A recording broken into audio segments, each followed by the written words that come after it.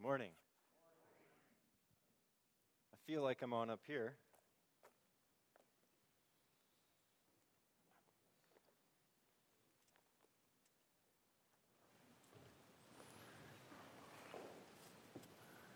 How are we doing? All right. Good morning. If you could, just take a moment and pray for me. I got this tickle in my throat while I was sitting over there, and it's been plaguing me. So we're in Mark chapter 12. If you have your Bibles, pull it out. We're going to turn there. Mark chapter 12, verses 13 through 17. And we've been following the progression of Jesus all the way through the book of Mark. He is in the temple in Jerusalem right now. This is the week of his passion, the last week of his life leading up to the crucifixion. And he has been in the temple, condemning the temple. He has flipped the tables of the money changers. Thank you. And he's driven them out at the end of a whip. And these are money changers that the Sanhedrin has condoned. They've allowed them to be there. They've approved of it. And the Sanhedrin was seeing Jesus as a threat. Jesus had gained a great following, but that's not why Jesus was a threat. Jesus was a threat because he was condemning the temple, the center of worship for all Judaism. And now he seems to be centering worship in the human heart. Jesus has said that the Sabbath is not about ceremony and ritual, not one day a week, but he's saying it's about continual rest in himself. Jesus is upending the ritualistic sacrifices that remove sins, and he's saying that forgiveness of sins is found in himself. Jesus seems to be tearing down the entire Jewish system. And these Pharisees and Sadducees and scribes, they see Jesus as a threat. Everything that they believe, everything that gives them authority and honor, he's destroying the old covenant. What gives him the right? Not only that, he's taking the old covenant, he seems to be replacing it with himself. And in their eyes, this is the supreme act of arrogance and blasphemy. And so they send this delegation out to him. Last week we saw that, to ask him what gives him the right. Well, who gave him the authority to do such things, to act like this? And Jesus answers them so masterfully with authority that only God can wield. And then most contentiously of all, he says to these religious leaders, if you go on behaving like this, if you go on in your unbelief and abusing the law, you will be destroyed. And the Sanhedrin, they were angry before. Now it's like they're rabidly foaming at the mouth in anger against Jesus. The Sanhedrin, they are the Pharisees and the Sadducees and the scribes, these three factions. And we're going to see, starting in our passage today and moving forward for the next 2 weeks, that each one of these factions, the Pharisees, the Sanhedrin, and the scribes, they take their shots at Jesus, trying to get him to stumble, trying to trip him up in front of the crowds and condemn him in some way. And no longer is the Sanhedrin or the religious leaders opposing Jesus in subtleties, trying to kind of covertly do this, but now their aggression is open and flagrant for everybody to see. And today we come to the first of these three challenges. The Pharisees get to take their shot, get to try to condemn Jesus. And as we do this, as we walk through this passage, I am going to spend a little bit more time today talking about historical things, because it's going to give us a picture of what's going on in the temple in Jerusalem at the time, this drama, this tension that's building and growing. You could swim through it. And then I'm going to show you in our passage specifically how Jesus relates politics to the kingdom of God. So we're going to get a little political.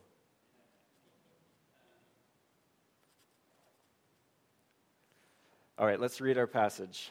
Chapter 12, verses 13 through 17. And they sent to him some of the Pharisees and some of the Herodians to trap him in his talk. And they came and said to him, "Teacher, we know that you are true and you do not care about anyone's opinion, for you are not swayed by appearances, but truly teach the way of God. Is it lawful to pay taxes to Caesar or not? Should we pay them or should we not?"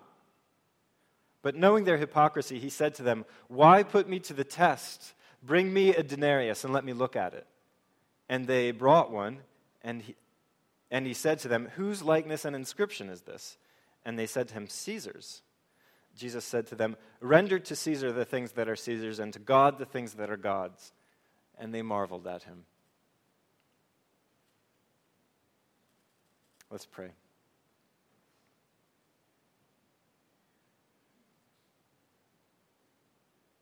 Father, we commit this time to you.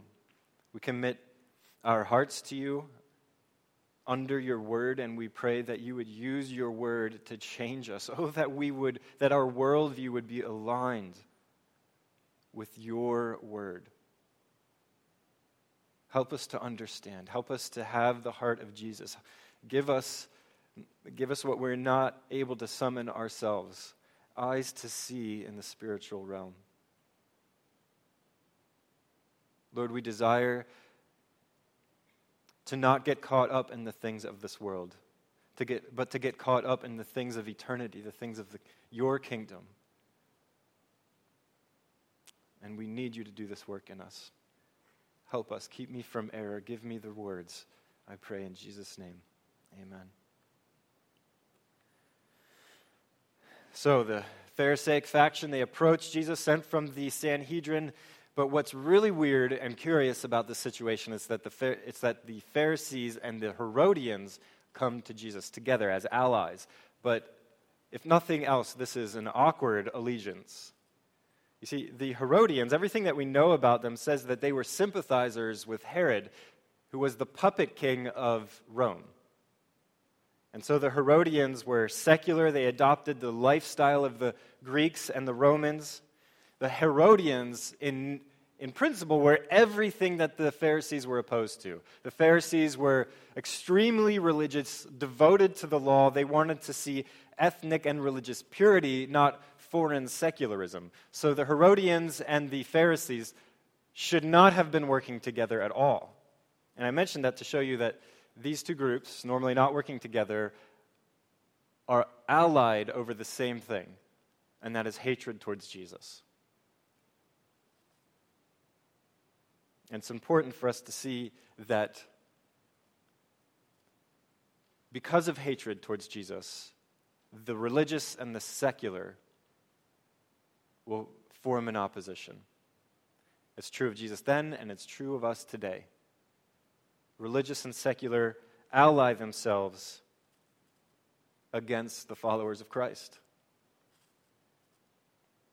So these two groups, the Herodians and the Pharisees, united in their contempt for Jesus, coming from the highest religious authority on the face of the planet, they get together, they plot to set a trap, how they can get Jesus, how they can convict him in front of the people or in front of Rome.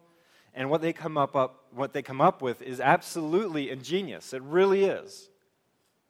And before we get to that trap, though, I'm going to do some of this historical context, stage setting.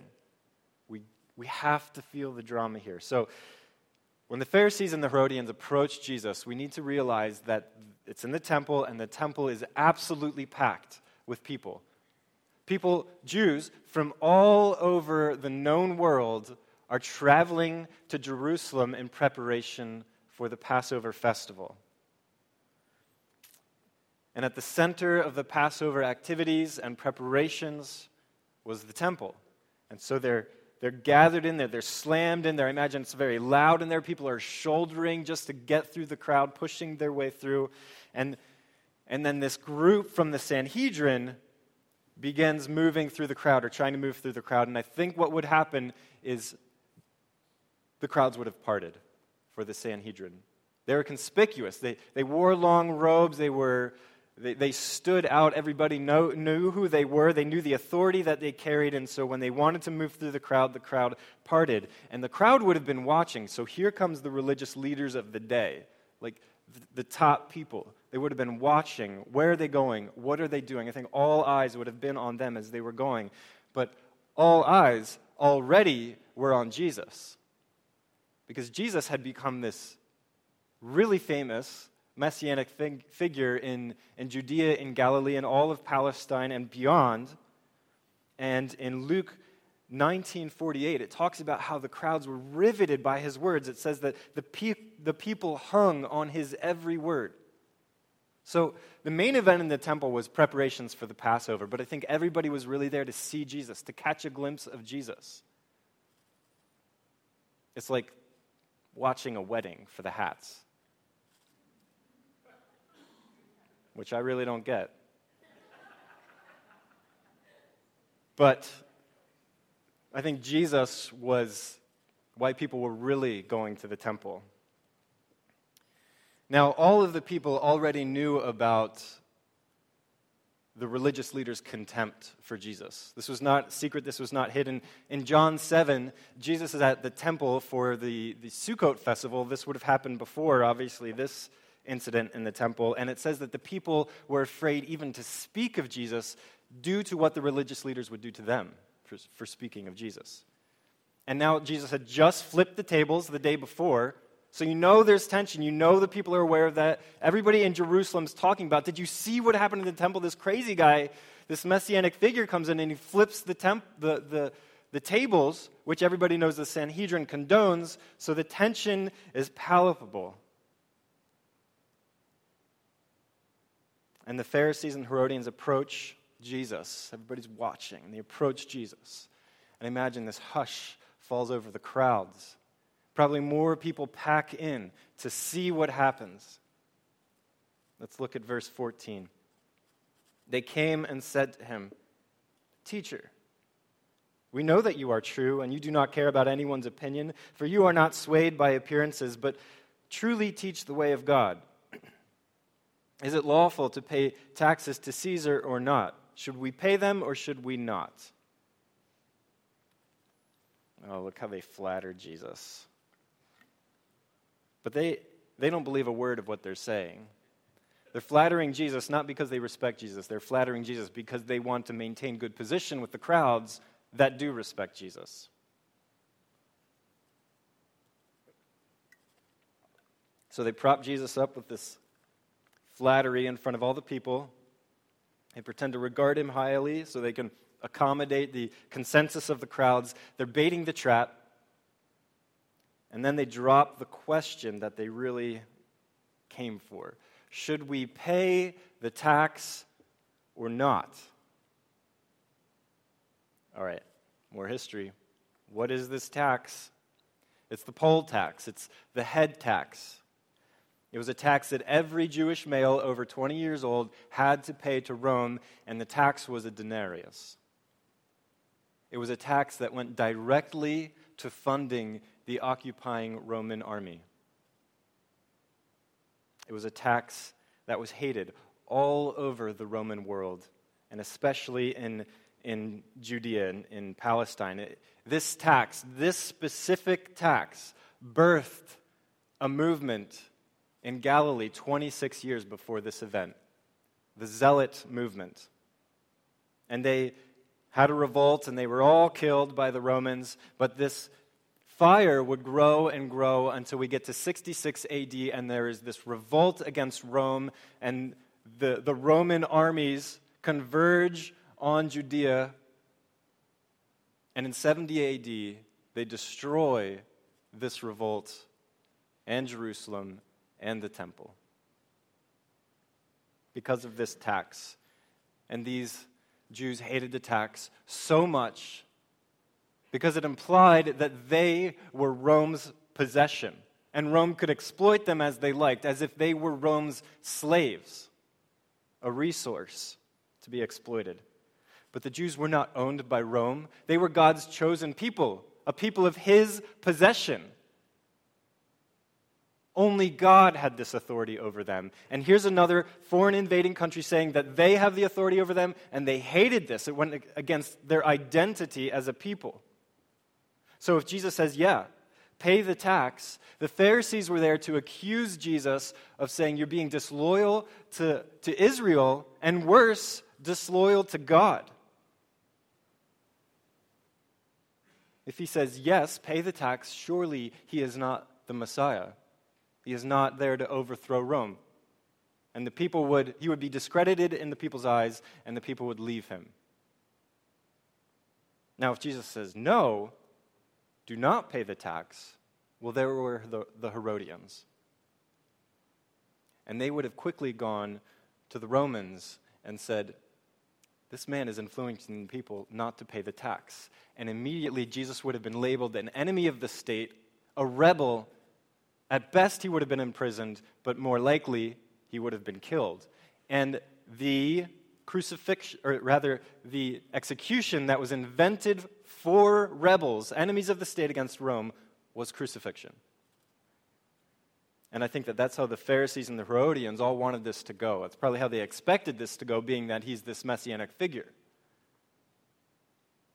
And of course, Jesus sees this trap for what it is, and the Herodians and the Pharisees for who they are. So look at verse 15. But knowing their hypocrisy, he said to them, why put me to the test? Bring me a denarius and let me look at it. Hypocrites. He sees right through their hypocrisy. He sees these kind words, he's hearing these kind words, and he knows that they don't believe a word of what they're saying. The only reason that they're saying that is so they can garner respect from the people. But they're hating Jesus. And I'm reminded of what Jesus quoted back in Mark chapter 7. Well did Isaiah prophesy of you hypocrites. As it is written, this people honors me with their lips, but their heart is far from me. In vain do they worship me, teaching as doctrines the commandments of men. Hypocrites, whose lips are near to him and his hearts are far. Each word that these religious leaders offer is a kindness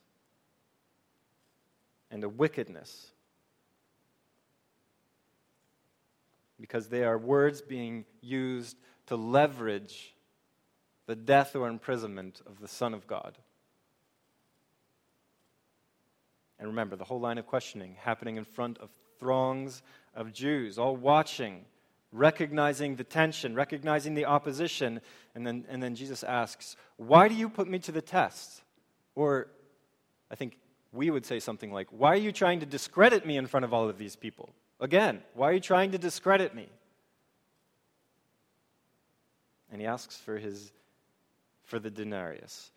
And there are two very interesting ironies here. First of all, the greatest king on earth, Caesar, owns all of the money. In fact, literally every coin that was minted coming out of Rome was minted out of his personal silver. So this was literally his coin. So the irony is that the greatest king on earth has all the wealth, and yet the Creator, the King of the heavens and the earth, the God of the universe, doesn't have a coin at all. He is broke. And he needs somebody to give him the money. And then the second irony is that Jesus does not seem to be prepared to pay the poll tax. And his opposition does. Because it's the Pharisees that produce the denarius. Look at verse 16. And they brought one. And he said to them, whose likeness and inscription is this? And they said to him, Caesar's. So a little bit about this inscription on the denarius. And I think we have an image for it. Yes. All right, so this is Tiberius Caesar's image. And you see some Latin markings around it. It's really an abbreviation for Tiberius Caesar Augustus, son of the divine Augustus. Or Tiberius Caesar Augustus, son of God.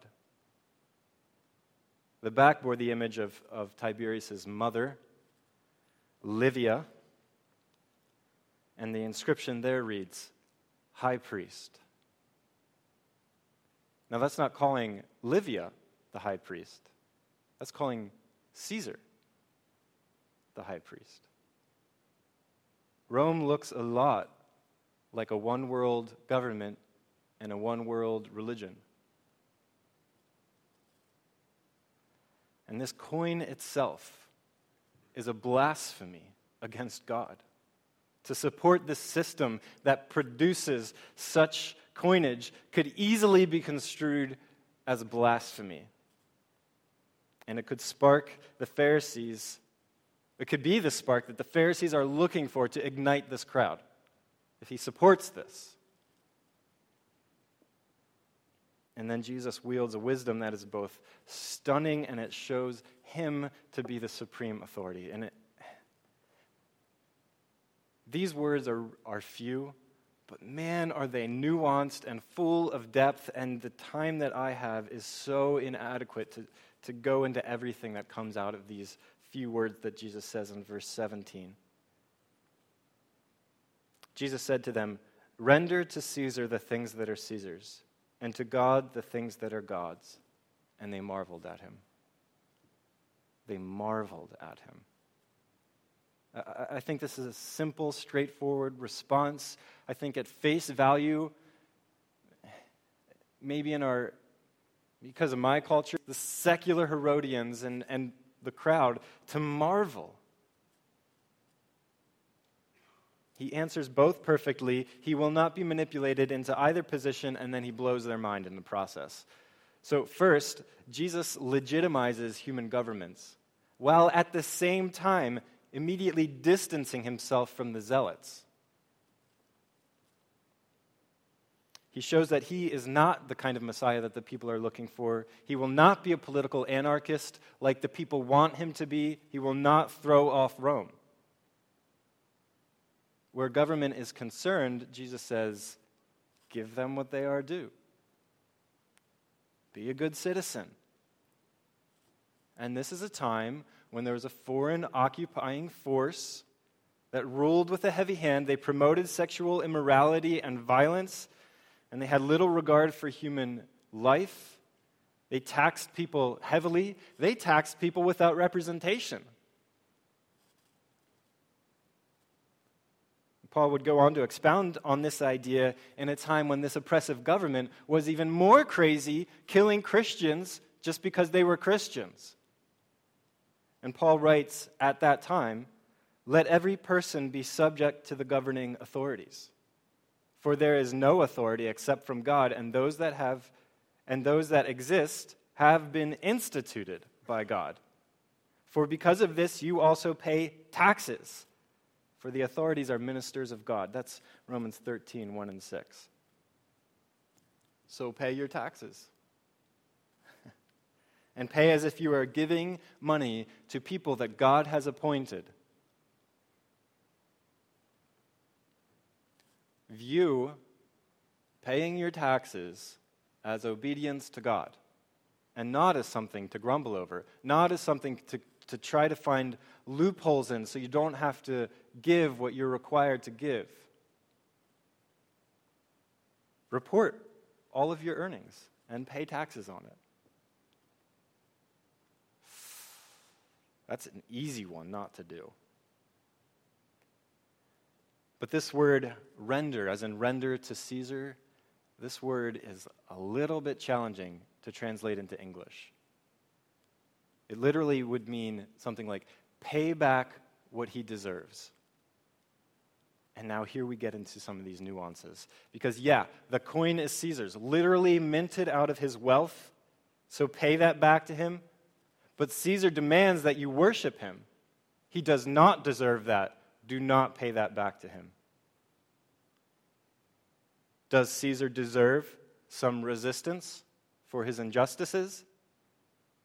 Yes.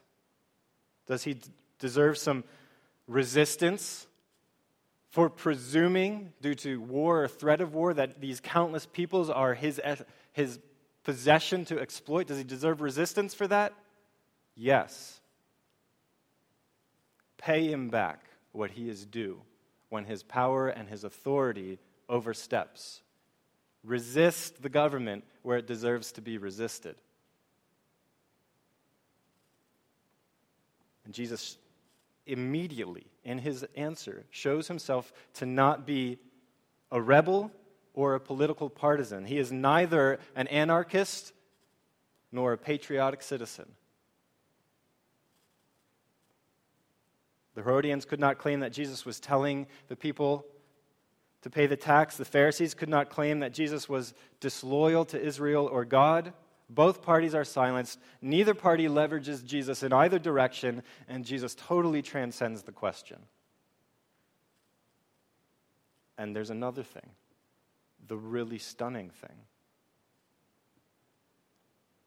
Render to God the things that are God's. What's Jesus saying? Caesar gets the tax, God gets the tithe. Caesar gets a denarius, God gets 10%. Not even close. I don't have time to get into it, but the tithe is being exploded. And I would say, under the new covenant, there is no such thing as a tithe. Whose image is on the coin? Caesar's. So give Caesar the denarius that he is due. Whose image is on man? Genesis 1, 26 and 27. God said, "Let us make man in our image, after our likeness." So God created man in his own image. In the image of God he created him. Male and female he created them. To be in the image of God, to have moral volition and desires. It's a mind that experiences consciousness and intelligent thought, a soul full of emotion. It is the imprint of the Creator on the created. You are literally minted out of God's wealth. You are God's, and He made you. You do not owe God 10% of your wealth and a day of your week. You owe God everything that you are. Jeremiah 10:23 says, "A man's life is not his own." Ezekiel 8:4, "Behold, all souls are mine." God made you, and He imprinted His image on every male and female so that we, male and female, would live a holy life, trusting in God for that life, filling the physical realm with love and good works. You were made to glorify God in your body, in the physical world. That is why you were rendered. I don't have this here, I'm going to say it. God is invisible, He's spiritual, He's in the invisible lights, He is not physical. And then He creates the physical realm. And He creates something to be God in the physical realm, so to speak. And that is man, who bear His image, to be like God in the physical realm, in what we can touch, in mass, energy, space, and time, us. To be holy, like God is holy. But in our sins, we die. We die to God. It's like we tried to scratch that image off of our souls, tried to claim our lives for ourselves, but we have no ability to sustain our own lives, so our reward, therefore, to reject life is to receive death. Death is our deserved consequence of trying to scratch that image off of our souls. It is all we can sustain, death. But our merciful and loving God makes a way for us to come back to Him, to reclaim the image that we ourselves marred. And it took the death of the Son of God, Jesus Christ, to pay that debt and bring us back from death and from sin. And now, this is amazing. This should be stunning. This payment that Christ made when we put our faith in it, we become a new creation. Do you know what that means? Image restored. image bearer once again, fully. So if we are to render the things to God that are God's, that means our heart and our mind and our soul and our body. 100% rendered unto God. If you render unto God 10%, you do not render unto God all that is God's. We render unto God all that is His. So think about your thoughts, which is paradoxical. We take every thought captive to obey Christ. 2 Corinthians 10:5. Every thought captive. I don't know about you, but that's a little hard. Every single thought that you produce is owed to Christ. And so there's this battle in your mind for holiness, where when an impure or violent or slanderous or evil thought enters your mind, you are to take it captive. You're to strike it down, perhaps with a thought of the goodness of God, perhaps with a thought of what Christ has done for you, perhaps with a thought of what lies in front of you in heaven, perhaps just with one of the promises that is true for us in Jesus Christ. We're striking down every evil thought, taking them captive, so that we can glorify God with our thoughts, with our mind. Our mind might rest in Jesus' promises. Glorify God with your whole body. Romans 6:13, present yourselves to God as those who have been brought from death to life, and your bodies to God as instruments for righteousness. That's your whole body. You were created with a body so you could manifest the righteousness of God to the world, to creation.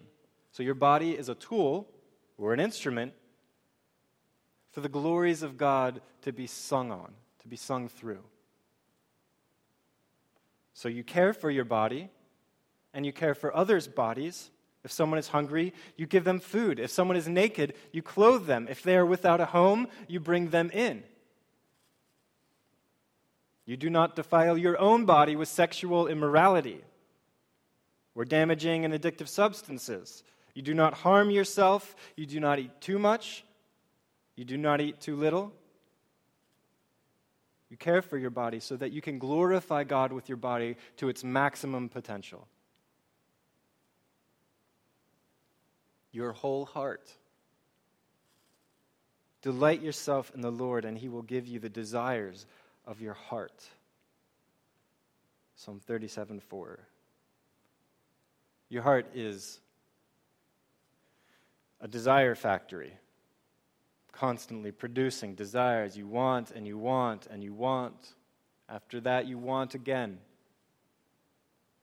And this is saying, with all of those wants, with all of those desires, with everything that your heart yearns for, delight yourself in the Lord. And He will grant you the desires of your heart. So I don't think that means you're going to experience immediate gratification. You're going to have a want and it will be met. Not in this life. But I think that does mean there will be an eternal satisfaction. If we are fighting for joy like this, because delight yourself in the Lord means take joy in the Lord. Fight for joy in the Lord. Trust in His promises. Again, like this one, delight in God or take joy in God, and He will satisfy your heart. So fight for that kind of joy, even though the world seems to be falling apart all around you. And I know that some of you right now feel like your worlds are falling apart. Are you fighting for joy in the midst of that? Doesn't mean that you're going to be happy and the sorrow will go away. It does mean that you can be joyful and sorrowful simultaneously. That God is the rock for your desires to stand on, to be met in. He will satisfy them. Okay. This is a fun one. All of your riches. I'm not saying this because we're almost at the end of the fiscal year. Dave, should I? Give to God all of your riches. Now, 1 Timothy 6, verses 17 through 19. As for the rich in this present age, charge them not to be haughty, nor set their hopes on the uncertainty of riches, but on God, who richly provides us with everything to enjoy. They are to do good, to be rich in good works, to be generous and ready to share, thus storing up for themselves a good foundation for the future, so that they may take hold of that which is truly life. So do not trust in your riches. And in that, I'm not saying if you're wealthy, do not trust in your. I'm saying like if you have any money at all. Like remember the lady at the old widow at the temple who had 2 coins, all that she owned in the whole world, and put them into the offering plate. And here, I'm not asking people to put more money in the offering plate at all. But I want you to hear, do not trust in riches, but trust in God. Riches are uncertain, and they are passing away. God is certain, and He is eternal. So He will be our treasure if we put our trust and our hope and our love in Him. Your wealth, be generous with it. Your lack of wealth, be generous with it. Do not live with a tight grip on your money, but with an open hand. Give to people freely to glorify God with your money.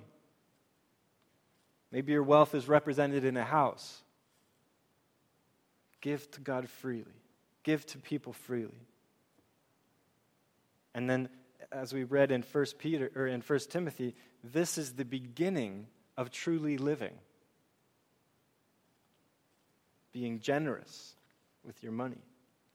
So these are just a few ways out of so many more that we can render to God the things that are God's. Your mind and your heart, your body, your riches.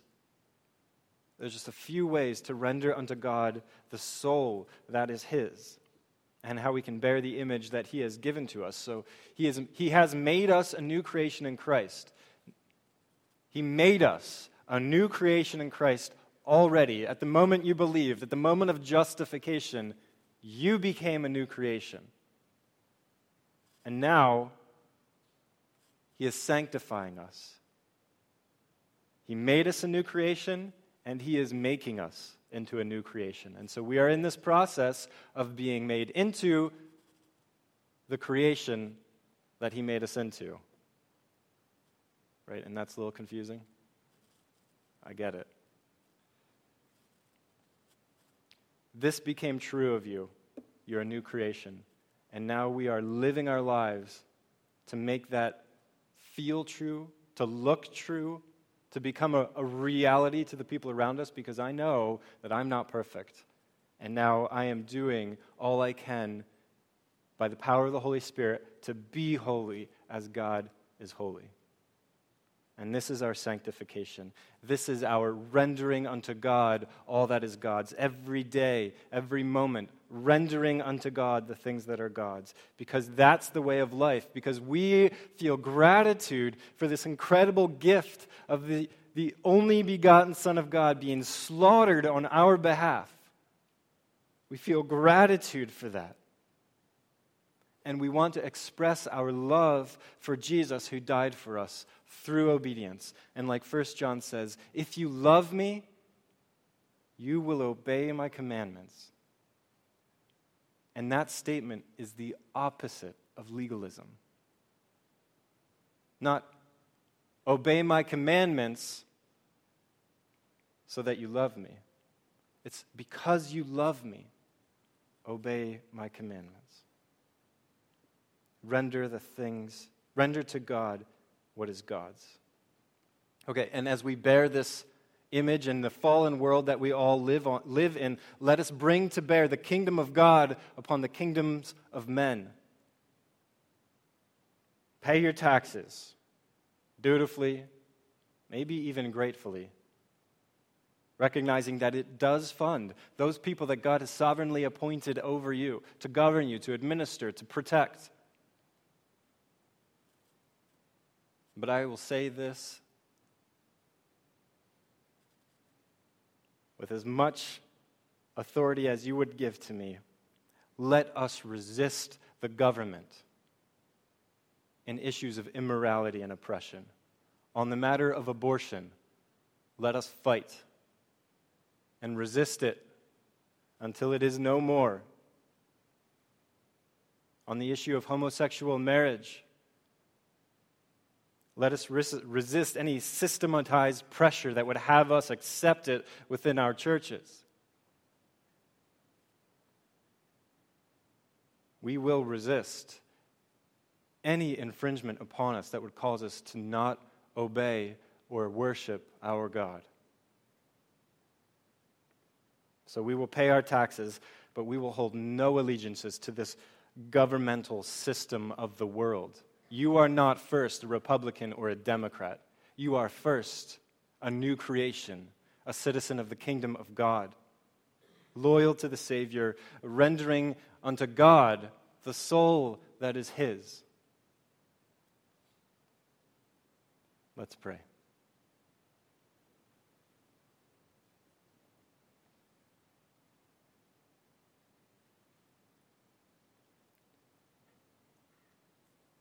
Jesus, you answer with such wisdom and power. And you refused to be pigeonholed in any one system or another of this world, but transcend it. And I pray that you would help us to do the same. It is so easy to get caught up in the things of this world. Lord, I pray that we would be first caught up in the things of your kingdom.